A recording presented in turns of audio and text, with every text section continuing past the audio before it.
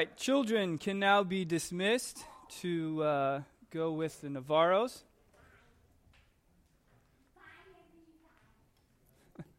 Bye, kiddos. Josh, is my mic on? Can't tell. Can you guys hear me okay? You don't think so? Maybe turn it up there, Josh. All right, so tonight is the second to last passage, the second to last lesson in the book of James. We have been walking through the entire book of James, and next week we will actually wrap up what has been, in my opinion, an incredible, very practical book. And my hope is that this series has helped to shape you more into the image of Christ. Tonight, I want to address something that has sort of become a bit of an epidemic in popular Christianity. And that is a shallow relationship with the church. As I'm sure all of you have heard before, about 75% of Americans claim to be Christians. Now, we also all know very well that that is not really the case. That according to Jesus' definition of Christianity, according to the biblical definition of Christianity, there's no way that 75% of our nation's people are committed followers of Christ. Of those who claim that they are Christians, less than a quarter believe the Bible to be a word of God, less than a quarter believe that Jesus is the only way to salvation, less than a quarter have any kind of consistent relationship with the church. So, knowing those things, it's impossible that 75% of Americans are actually committed followers of Jesus. But, even among those who do claim the central parts of the Christian faith, the relationship to the church remains, in many cases, very shallow. Many people who claim that they follow Jesus also believe that that does not require at all any kind of relationship with the church. They say, I want Jesus, but I don't want the church. They believe that a relationship with God does not require that they be in attendance in a local congregation. They say, I can follow God on my own. I don't really need all the negativity that comes with those people. And so, they continue to attend Bedside Baptist every week. Others do attend in a local body, but their involvement in that local body is little more than slipping into the back door and sitting in the back row once the service starts, and then quickly exiting as soon as the service ends. Whether it is out of fear or some other reason, there is a lack of investment into real relationship with the other members of the body. Still others are much more involved than that and have relationship, but many times our attitudes, us included, our attitudes about the church border on narcissism. What I mean is that many view church as a place that I go to get something. We say, I attend a church service to be blessed and to be filled. And that person doesn't always view the church as a place to serve and to give. Have you ever thought about even the way that we often interact with worship music could be viewed as narcissistic? Because oftentimes we approach worship music with a desire to be awed, to be filled. We expect God to bless us with an experience, instead of viewing worship as something we come to give God because He deserves it, and that it's not really about what I feel. Far too often, church is about me. The point is, many people don't have a deep enough view of their need for God and their need for each other. I'm considering, at the conclusion of this study, doing a full study on that very topic. But for today, I believe that the message that James wants to leave us with at the end of his letter is this. And this is something I'll be repeating a few times. Our circumstances, whether hurtful or happy, should draw us closer to God and deeper into community. Our circumstances, whether hurtful or happy, should draw us closer to God and deeper into community. When I was in high school, director Peter Jackson directed a trilogy of movies based on the works by J.R.R. Tolkien, the series The Lord of the Rings. A few fans here, that's good. So when I was growing up, we had this tradition that every Christmas morning, we'd get up, we'd do our family devotions, we would open presents, then we'd eat breakfast, and then the afternoon on Christmas Day, we'd go to the movies. And I always felt terrible for the people that had to work on Christmas Day at the movies, but there I was perpetuating their suffering, so I had to take blame for it. But every time I walked in, I was like, man, I feel bad for these people, but I sure am glad they're here. But for several years running, we would go on Christmas Day and watch the newly released installment of the Lord of the Rings series. Now, this was about 16 years ago, so there are some in this room who were babies, but we're not going to talk about that anymore. If you haven't seen the movies, or especially if you haven't read the books, as always, the book is even better than the movie, you are truly missing out. Most of you probably already know the general plot of the series, so I won't spend all that much time going into it. But essentially, you know, Frodo Baggins, the Hobbit, is given the task of taking a powerful ring, the One Ring, into Mordor and destroying it in the flames of Mount Doom. But Frodo is not called to carry out his mission alone. He's surrounded by a team of friends that are made up of the various races of Middle-earth, each with a part to play in helping him to save the world. And this team is called by the same name as the first book, the Fellowship of the Ring. Gandalf the Wizard, Gandalf the Grey, the organizer of this team, is completely aware that Frodo cannot carry out this task on his own. If he tried, he would die. Because what he carries has the power to kill him. And so, this fellowship is called to support him in his mission. But out of the fellowship, there's no one who is closer, no one who's more essential to Frodo than his best friend, Samwise Gamgee. In various ways, every single member of the fellowship nearly or completely fails Frodo at various times, except for Sam. Sam is always there. In the final movie, The Return of the King, Sam, Frodo, and Smeagol, Gollum, are in Mordor, and they're approaching Mount Doom. Frodo in this time is bewitched by the darkness that he's carrying. He cannot think clearly. At this time, Gollum still wants to steal the ring and sees this as the perfect opportunity to trick Frodo, because Frodo is in a weakened state. So, his plan is that he tries to break up Sam and Frodo by secretly throwing away the rest of their rations. They have this elven bread. So he throws it away, and then he blames Sam for throwing away the rest of the food.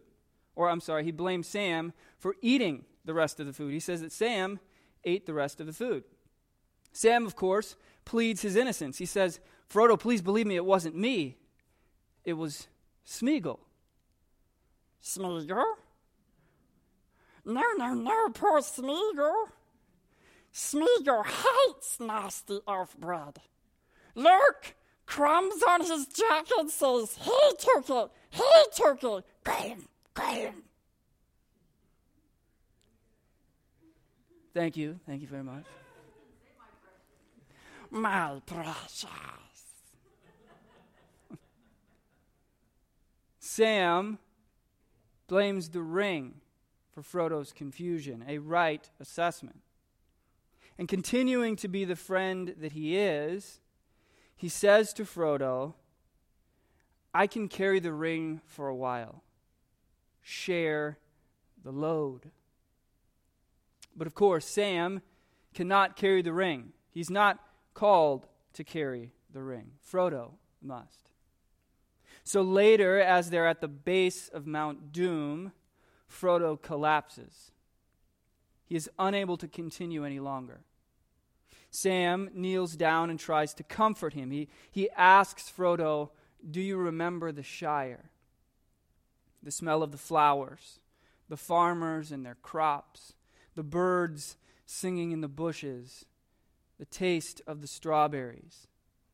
And Frodo responds that he can't remember at all, that all he can see is darkness and fear and fire.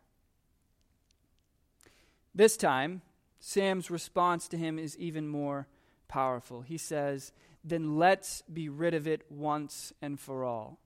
Come on, Mr. Frodo, I cannot carry it for you, but I can carry you.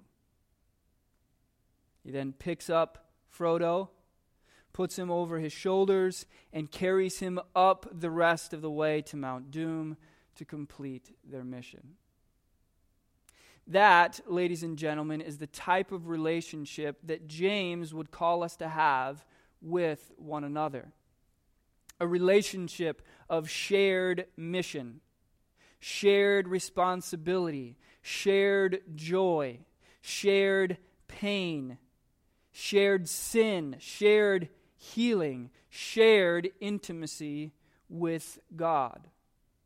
We are not called to live on our own. We are called to share the load. So, let's look now in the scriptures in James chapter 5, beginning in verse 13 and going to verse 18. Is anyone among you suffering? Let him pray. Is anyone cheerful? Let him sing praise. Is anyone among you sick? Let him call for the elders of the church and let them pray over him, anointing him with oil in the name of the Lord. And the prayer of faith will save the one who is sick, and the Lord will raise him up. And if he has committed sins, he will be forgiven.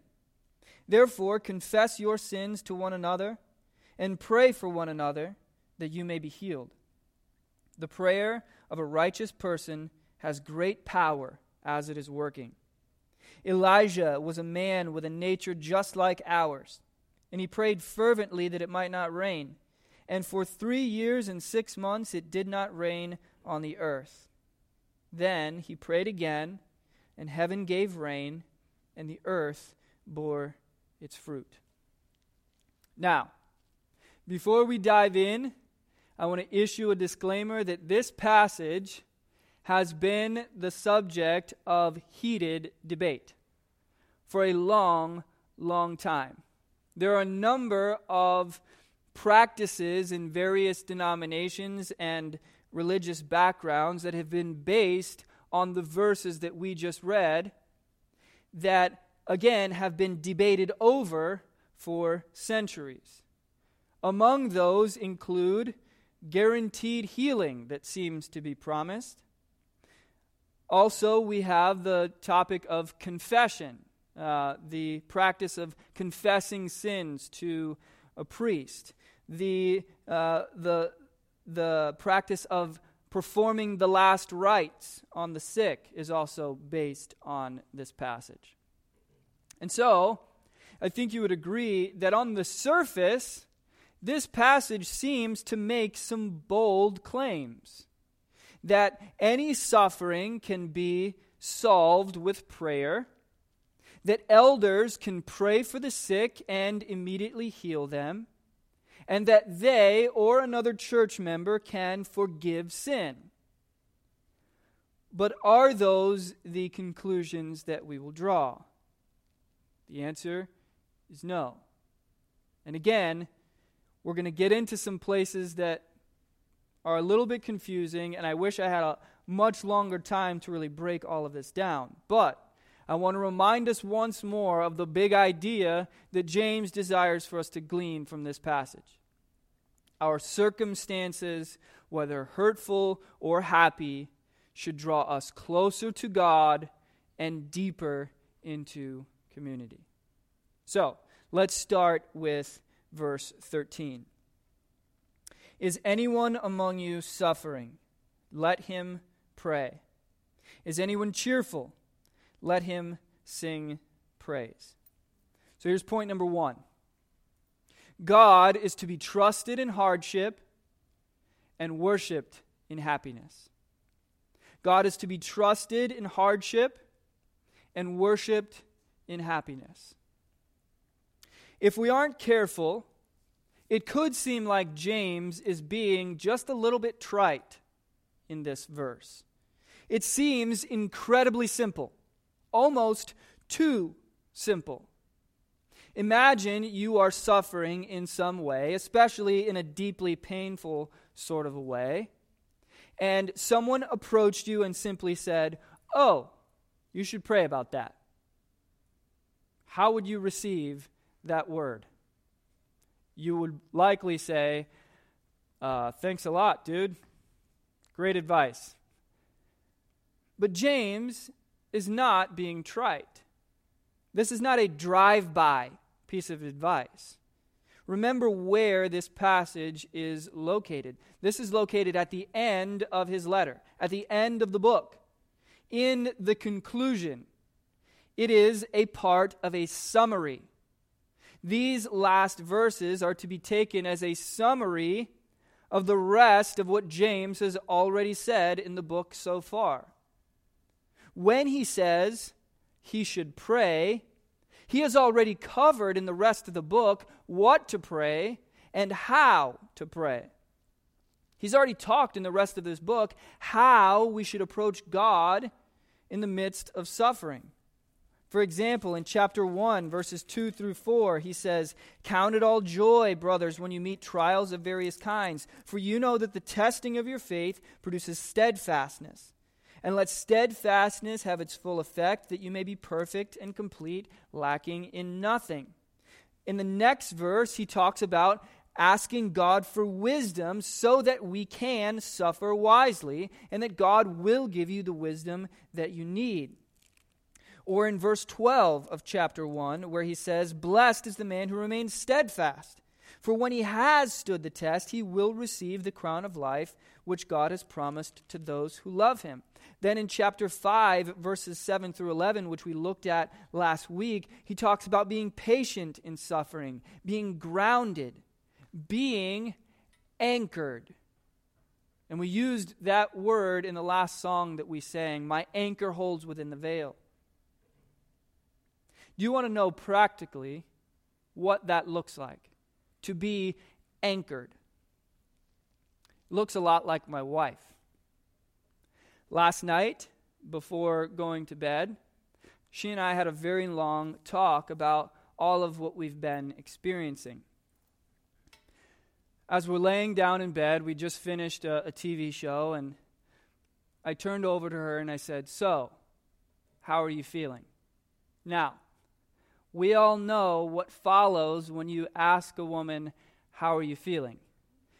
If there is any type of honesty there, what will follow will be at least an hour in mostly one sentence without break for breath. That's typically how it goes. This conversation that I had with my wife last night, and she's watching right now, hopefully not angry that I just said that. What was shared with me in this conversation brought me to a place of tears, but not tears of sadness. There's tears of joy, tears of pride, tears of awe, as I listened to what my wife was sharing with me about how God has been using our experience in the last couple of weeks to strengthen her. I watched as through her tears, she explained with a smile on her face, this is the good stuff. And it seems so backwards because pain and death shouldn't make me hopeful and more trusting in the goodness of God. But it has, and it does, and He's given me this incredible gift. She shared with me how before the suffering began, and she said, I had a feeling that something bad was about to happen. And in that moment, I felt the Lord impress upon my soul, put your anchor down into joy. Anchor into joy. And that anchor has held me through this storm. That no matter how hard this has been, I'm not shaken, and I'm not mad at God, and this is the first time, she said, this is the first time I've ever walked through a situation like this and handled it, I believe, how I should, because God had me anchored into joy first. I'm also reminded of one of the lyrics of one of my favorite songs, a song written by a group of my former students. The chorus of this song has a refrain that I have sang to myself many times. It says, though my sails are tattered, my anchor holds. Though the storm rages on, I am not alone. He who commands the winds and the waves is strong enough to save you. I love it. Though my sails are tattered, my anchor holds. Though the storm rages on, I'm not alone. That is what James is referring to here when he says very simply, is any one of you suffering? He should pray. Is anyone among you suffering? He should pray. Pray that God will establish you. Pray that God will anchor you. Pray that God will give you the right perspective. Pray that in the midst of death, there can be life. Pray that in the midst of darkness, you can see light. Pray that out of ashes, beauty will rise. Pray that when everything is going wrong, you can see the truth of all that is right in Jesus Christ. If you are suffering, let it drive you closer to God rather than letting it drive you further away. Because suffering can only take you one of two directions, closer to Him or further. If you are suffering, your one call is to pray. But then, James also touches on something that he hasn't really talked much about in previous chapters. That was kind of a summary statement on things that he said before, but then he follows it up with a statement that isn't really summarizing much of what he said, although there are certainly places that we can point to. But this is kind of building upon the thought, adding another layer to his argument. And that is what to do when things are going well. I believe that he puts this here on purpose because he knows what our tendency is. Our tendency is to seek God when things are hard, but then to forget Him entirely when things are going well. In the happy moments, it's then that we forget about our need for God. It's in those happy moments that we start to become proud, that we start to become self-focused. It's in those moments that we start taking credit for things. When we start saying things like, I built this. I earned this. I made this happen. I'm a self-made man or woman. And James here says, no, do not do that. When you are cheerful, don't forget to give credit where credit is due. God is the one who put you in this good place. God is the good Father who provided this blessing. See, we love to point out God's perceived absence when things are hard. We love to question Him when things go wrong. When we view what we think as a lack of action, we blame Him.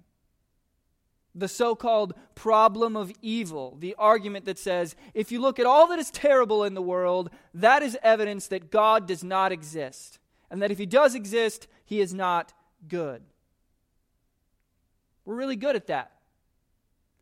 We're not so good at thanking Him when He gives us the good that we actually hope for.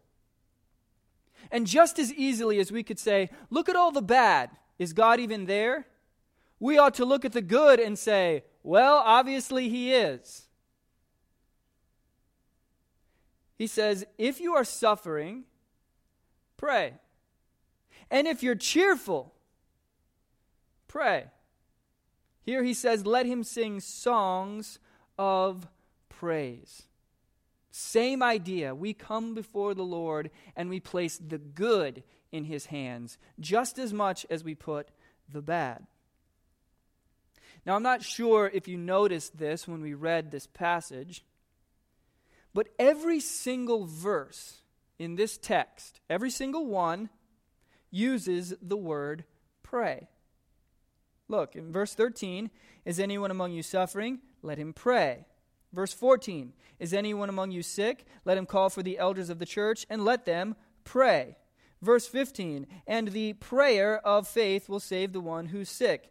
Verse 16, confess your sins to one another and pray that you may be healed. The prayer of a righteous person has great power. Verse 17, Elijah was a man with a nature like ours, and he prayed fervently. Verse 18, then he prayed again, and the heaven gave rain. Every single one of these verses calls to pray. Every one of them. Pray. In this circumstance, pray. In that circumstance, pray. It's the entire point of what James is saying. Every single circumstance ought to lead us to pray. I love the way that one commentator, Stephen Cole, put it. He said, suffering should drive us to pray. So too should sufficiency.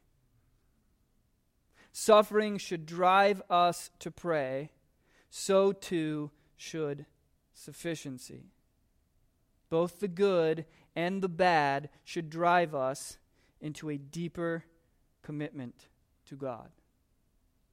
So, God is to be trusted in hardship and to be worshiped in happiness. Point number 2. We are meant to follow Christ in community. We're called to follow Christ in community, together. Read now verses 14 and 15. Is anyone among you sick? Let him call for the elders of the church and let them pray over him, anointing him with oil in the name of the Lord. And the prayer of faith will save the one who is sick, and the Lord will raise him up. And if he has committed sins, he will be forgiven. Now, here is where the controversy begins. So let's unpack this a little bit and allow me to lead us together into what James is really getting at here, which is that we are meant to share our suffering, we are meant to share our blessing, we share our physical burdens, we share our spiritual burdens, and as we'll see a little bit later, we share in our sin. Again, I wish that I had time in this context to go into tremendous detail. Unfortunately, I don't. So what follows has to be very general and vague. If you'd like to have further discussion with me afterward, I encourage that. So let's begin by talking about what these verses have been taken in the past to mean, but don't actually mean. First, this has been a favorite proof text for a long time for faith healing ministries, so-called faith healers. Many of us have seen the videos or heard the stories of ministries that fill up arenas and people come forward to be healed. Now, let me say up front, I do believe that God still heals people miraculously. I believe that 100%. Don't, after hearing what I'm about to say, jump to any conclusion that I don't believe that God heals. I have witnessed it firsthand. In fact, I have, even in one case, been the one praying when someone is miraculously healed. With that being said, I believe that the vast majority of what we see in so-called faith healing ministries is a sham. It is a show. In the best cases, a misunderstanding. And in the worst cases, flat out deception. I base this on what I believe the rest of the Bible teaches. I do not believe, according to Scripture, that any one person possesses the so-called gift of healing. Nor do I believe that anyone in the Bible did either. Now that might seem like a very controversial statement, because you might say, well, wait a minute, there were plenty of people in the Bible who were miraculously healed. Plenty of stories where one of the disciples or one of the apostles would go to someone who was sick and heal them, or even raise them from the dead. Absolutely, yes, that happened.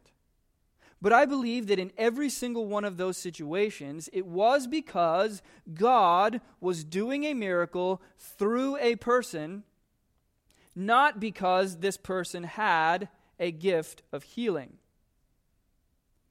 When Christ sent out the 12, he sent them out and gave them authority to cast out demons and heal the sick. And just like with Christ's ministry, these miracles are performed in order to establish and legitimize the spread of the gospel in the first century. Now, also to the 12, he gave a similar ability, which was the ability to speak in the languages of the Jews from all around the world, to speak in tongues. And here, I think, is where we have to understand the key difference between gift and ability. There's a difference between being able to do something whenever we want and having the gift of participating in a powerful movement of the Holy Spirit. In the first case, if it is an ability, one that we can use at whim, well, then that person would conceivably just be able to walk into a hospital and start zapping people. You're healed, and you're healed, and you're healed. Everybody's healed. That is not the case. In the second case, the case of moving with the Holy Spirit, it is in this case that God actually intends to heal an individual for his own reasons, and he gives someone the gift of being the conduit through whom a prayer of faith is prayed for the sick, which is the wording that James uses here, where he says the prayer of faith will save the one who is sick. Those are very different things, an ability and a gift. Here's something that we have to realize about the 12 disciples. These 12 disciples who were given the authority by God to cast out demons, to heal, even to raise people from the dead, these 12 did not continue to do so for the rest of their lives. They did so during a portion of ministry that legitimized the spread of the gospel. If they continued to have this ability for the rest of their lives, ladies and gentlemen, no one would have ever died. God gave these apostles these gifts in various special cases. The same is true today. I mentioned that I have witnessed firsthand people speaking in tongues. I've witnessed firsthand healing. I have, even in one case, been the one to pray over someone who was miraculously healed right in front of me. It was amazing. It was incredible. But I wouldn't stand up here and say, I have the gift of healing, bring me your sick. That's not how it works. God, for that particular moment, desired to do something incredible in this man's life, led me very specifically to pray over him, and I did, and watched something amazing happen.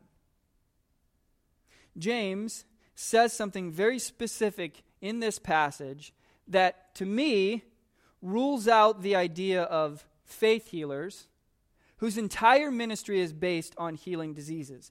Notice in this passage who James tells the sick person to call upon. He tells them to call for the elders of the church. Notice that he does not say, call someone with the gift of healing. He does not say, call upon a traveling healer.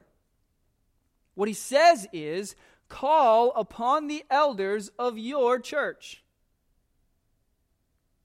That's significant. I would say very significant. Because I don't think anyone would argue that every single church has elders with the so-called gift of healing. This one doesn't. If that is what James is calling for, then if you have the misfortune of attending a church like this one where there are no healers, well, I guess you're out of luck. James tells him, let him call on the elders of the church.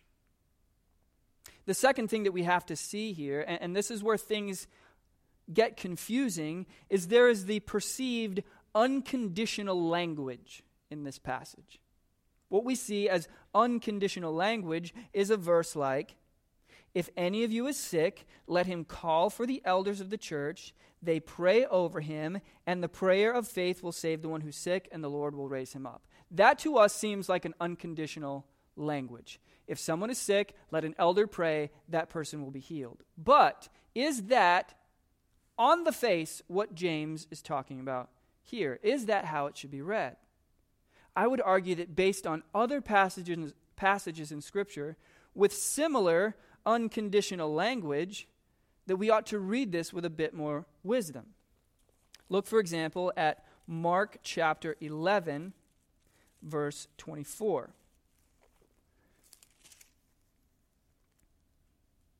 Mark 11, verse 24, Jesus is speaking, and he says, therefore I tell you, whatever you ask in prayer, believe that you have received it, and it will be yours.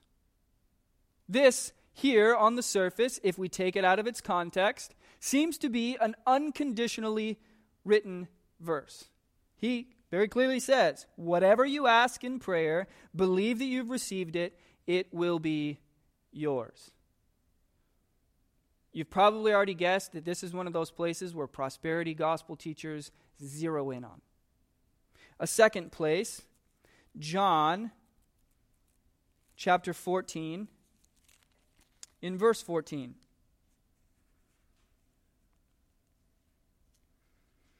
Actually, let's go to verse 13. John 14, beginning in verse 13. He says, "Whatever you ask in my name, this I will do, that the Father may be glorified in the Son. If you ask me anything in my name, I will do it." Now, how should we read a verse like that? I can tell you with certainty, based on the rest of Scripture, that we cannot read a verse like that and say, "God, I ask in your name for $1 million. God, I ask in your name for a nice car, a beautiful house. God, I ask in your name that whatever your desire is." No, we cannot read those verses like that. God, heal this sick person. It's the same as asking for $1 million. What is the key to reading these verses? The key is that the faith that is mentioned is in the will of God. Notice that when Christ is speaking, he says, "Whatever you ask in my name, it will be given to you." Worded differently, whatever you ask in my will is guaranteed to happen. If you align yourself with my heart, if you align yourself with my plan, if you align yourself with my desire, I can guarantee a yes when you pray. When it says in Psalm 37, verse 4, "Delight yourself in the Lord, and he will give you the desire of your heart." Well, I can tell you that the desire of my heart is to watch Notre Dame win a football national championship, and I've been asking for it my entire life, and it hasn't happened since I was 3, okay? So what does it mean? Well, the key is at the beginning of the verse where it says, "Delight yourself in the Lord," first. That your delight is not in the thing that you're asking for, your delight is in him. And when your delight is in him, he will mold you and shape you into his own image, so that your desires begin to reflect his desires. That you align with his plan, with his will, and then when you approach him and say, "God, in your will," he says, "Yes, this is my will, and it will be done." And you get to participate in what I am doing. The key in this is faith in the will of God. If God says it, you believe it, and then you obey. None of those passages mean ask whatever you want and it will be yours. God is not a genie. Now, the other thing that happens, if we take these passages just at face value, a faith healer will prey upon fear, the fear of not having enough faith. If you don't get healed, if you don't get the $1 million, it's your fault for not having enough faith. That's garbage. The truth is that it simply was not God's will for you to be healed of this disease in this way. You can't have faith in something that God did not ask you to have faith in. The key with faith is that you believe something that God says, not that you just make up whatever you want and then believe it hard enough. That is the key. And we know that that is what James is saying because of the example that he uses in this passage. He uses the example of Elijah. He says Elijah was a man with a nature like ours. He was a guy just like us. And he prayed fervently that it might not rain. And for 3 years and 6 months it did not rain on the earth. Then he prayed again, and heaven gave rain, and the earth bore its fruit. Again, a faith healer might come to this passage and go, "See, Elijah was a guy just like us, and he had enough faith, and he said, it's not going to rain for 3.5 years, and then it didn't rain, and then he had enough faith again, and it started raining. We should have the same faith, and we get whatever we want." But that is not what happened. If you go to the book of 1 Kings, what happens is that Elijah is spoken to by God. And God says to him, "Pray and tell the people that it's not going to rain for 3.5 years. And Elijah says, "Okay. I believe it. And I believe it so much that I'm willing to stand in front of the king at risk of my own life and say, look, buddy, it's not going to rain for 3.5 years. And then, at risk of my own life, I'm going to be the representative to this entire kingdom who now hates me because all of the crops are dying, and they're looking at me going, just pray, dude. Pray. Make it rain. And Elijah finally says, I'm going to make it rain. But not because he wanted to, because God said, do this, and he obeyed. There's a difference between God making a promise and you obeying it, and you just coming up with something hard enough to believe in. God says to Noah, trust me, build a boat. It's going to rain for a long time and you're going to need it. Noah says, all right, I believe it. I'm going to build the boat.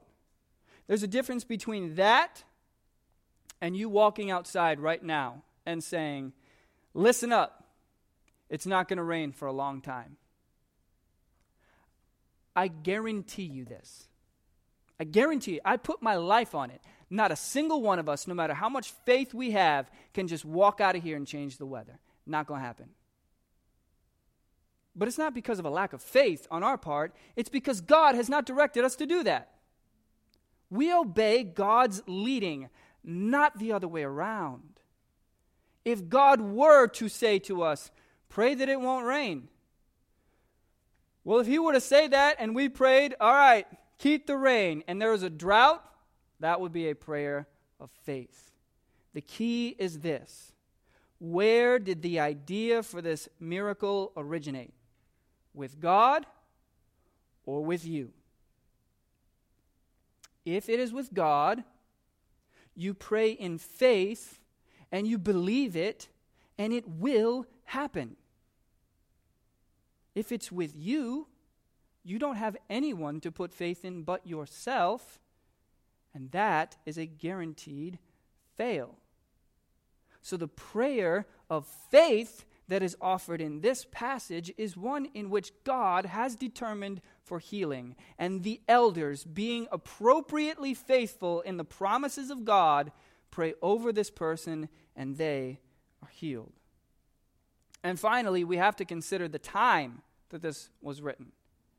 How the audience that he's writing to would have typically interacted with disease. See, this is not a group of people that's like us. It's not like they could just go to the doctor if they were sick, especially if they're poor.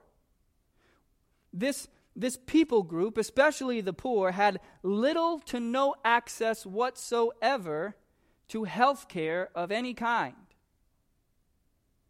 So, like with the gift of tongues given at Pentecost so that the gospel could spread to languages that nobody else spoke, healing was a miracle produced by God to spread the gospel in an otherwise impossible way.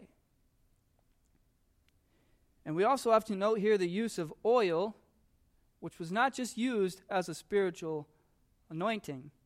It was also used as a medical ointment. And so here, the elders are praying in faith, and they're using medicine. So all of that is what the passage does not mean. Here's what it does mean. You and I are called to be a part of the body. And when the body suffers, the rest of the body suffers with it. When one part suffers, the rest of the body suffers. When one part of the body rejoices, the rest of the body rejoices. We share our burdens. We share our praises. We share our ups. We share our downs. We are joined to one congregation, and we covenant that we're going to do this together.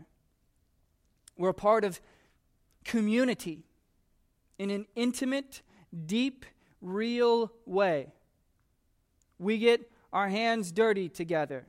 We are appropriately all up in each other's business. That's the last thing that James addresses. what we think is only our business. Sin. Point number 3. There's no such thing as personal sin. There is no such thing as personal sin. Look at the end of verse 14 and going into verse 15. I'm sorry, the end of verse 15 going into verse 16. If he has committed sins, he will be forgiven. Therefore, confess your sins to one another and pray for one another so that you may be healed. The prayer of a righteous person has great power as it is working. I think there's a reason why James addresses the miracle of physical healing before he addresses spiritual healing. Because both are miracles that God performs in the context of community. And physical healing is often a symbol of spiritual healing. So many of the times that Jesus heals someone physically, it was symbolic to show what he was doing for them spiritually. There are, however, some differences between when he talks about physical healing and healing from sin. The first is that when he talks about physical healing, the elders are called upon. But here, when he talks about confession, he says, to one another. Confess your sins to one another and pray for one another that you may be healed. That is why this passage should not be used to support confession of sin to a priest. This passage is about confession of sin and the support and the prayer of other members of the body. Now, how should we do that? I am not in any way saying that we should be a church that starts a line here down at the front and we all stand up in front of everyone and confess all of our sins. Not what I'm saying. So, in the context of confessing sin, there should be a few things that we keep in mind. First, it should be done in an appropriate setting. I was reading some other sermons that pastors have preached on this passage, and I was reminded of a similar story that I witnessed in a previous place of ministry. But this guy who was preaching said about this, that it needs to be done in appropriate settings, because he had a situation where he was teaching a Sunday school class, and he was talking about confessing sin. And he said, there's this guy that stands up in the middle of this big Sunday school class and admits to everyone there that he had been having lustful thoughts about another woman in the class. How do you think that went over? Everyone's like, okay, Dan, sit down, buddy. Let's, moving on. That's not at all what is being referred to here. This should be done in an appropriate setting with trustworthy believers. From passages like this, we do and should get the idea of accountability and accountability partners, if you've heard that term before. I mentioned my best friend Matt. Me and him talk literally every day. There's an alarm that goes off on my phone at 7 p.m. every day. Text Matty Patty. It's an adorable nickname. I didn't give it to him, okay? Goes off every day, and every day we talk. We check in. He knows things that nobody else does. I can pour out my heart to this guy who loves me and supports me and will encourage me in the Lord. That's the second thing, that this should be done with honesty and consistency with trustworthy people. That we ought to pray that God brings us into close relationship with a few trusted others that we can be totally open and honest and forthright with. in a consistent fashion. Iron sharpening iron. When one falls, another is there to help them up. And finally, this shouldn't just be admission of sin. It should be shared prayer. It's not just a checkup to go, hey man, here's my list of sins this week. Okay, cool, here's mine. What's that going to do? James says, confess your sins and pray for one another. Pray for one another so that you may be healed. And he's just talked about physical, miraculous healing. Healing from sin, just as miraculous, and requires just as much of the power of God working through you in community.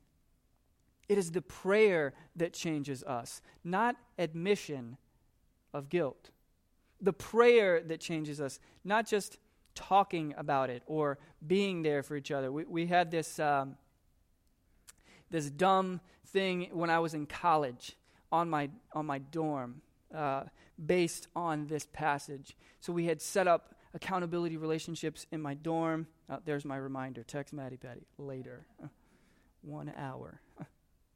We had this accountability thing that we'd set up in our dorm where we would have an accountability partner, and every week we would check in with our accountability partner, and we had a list of things. Have you done this, this, and this? And it was like a checklist that we tried to make sure that we checked all the boxes. And here's how we did it.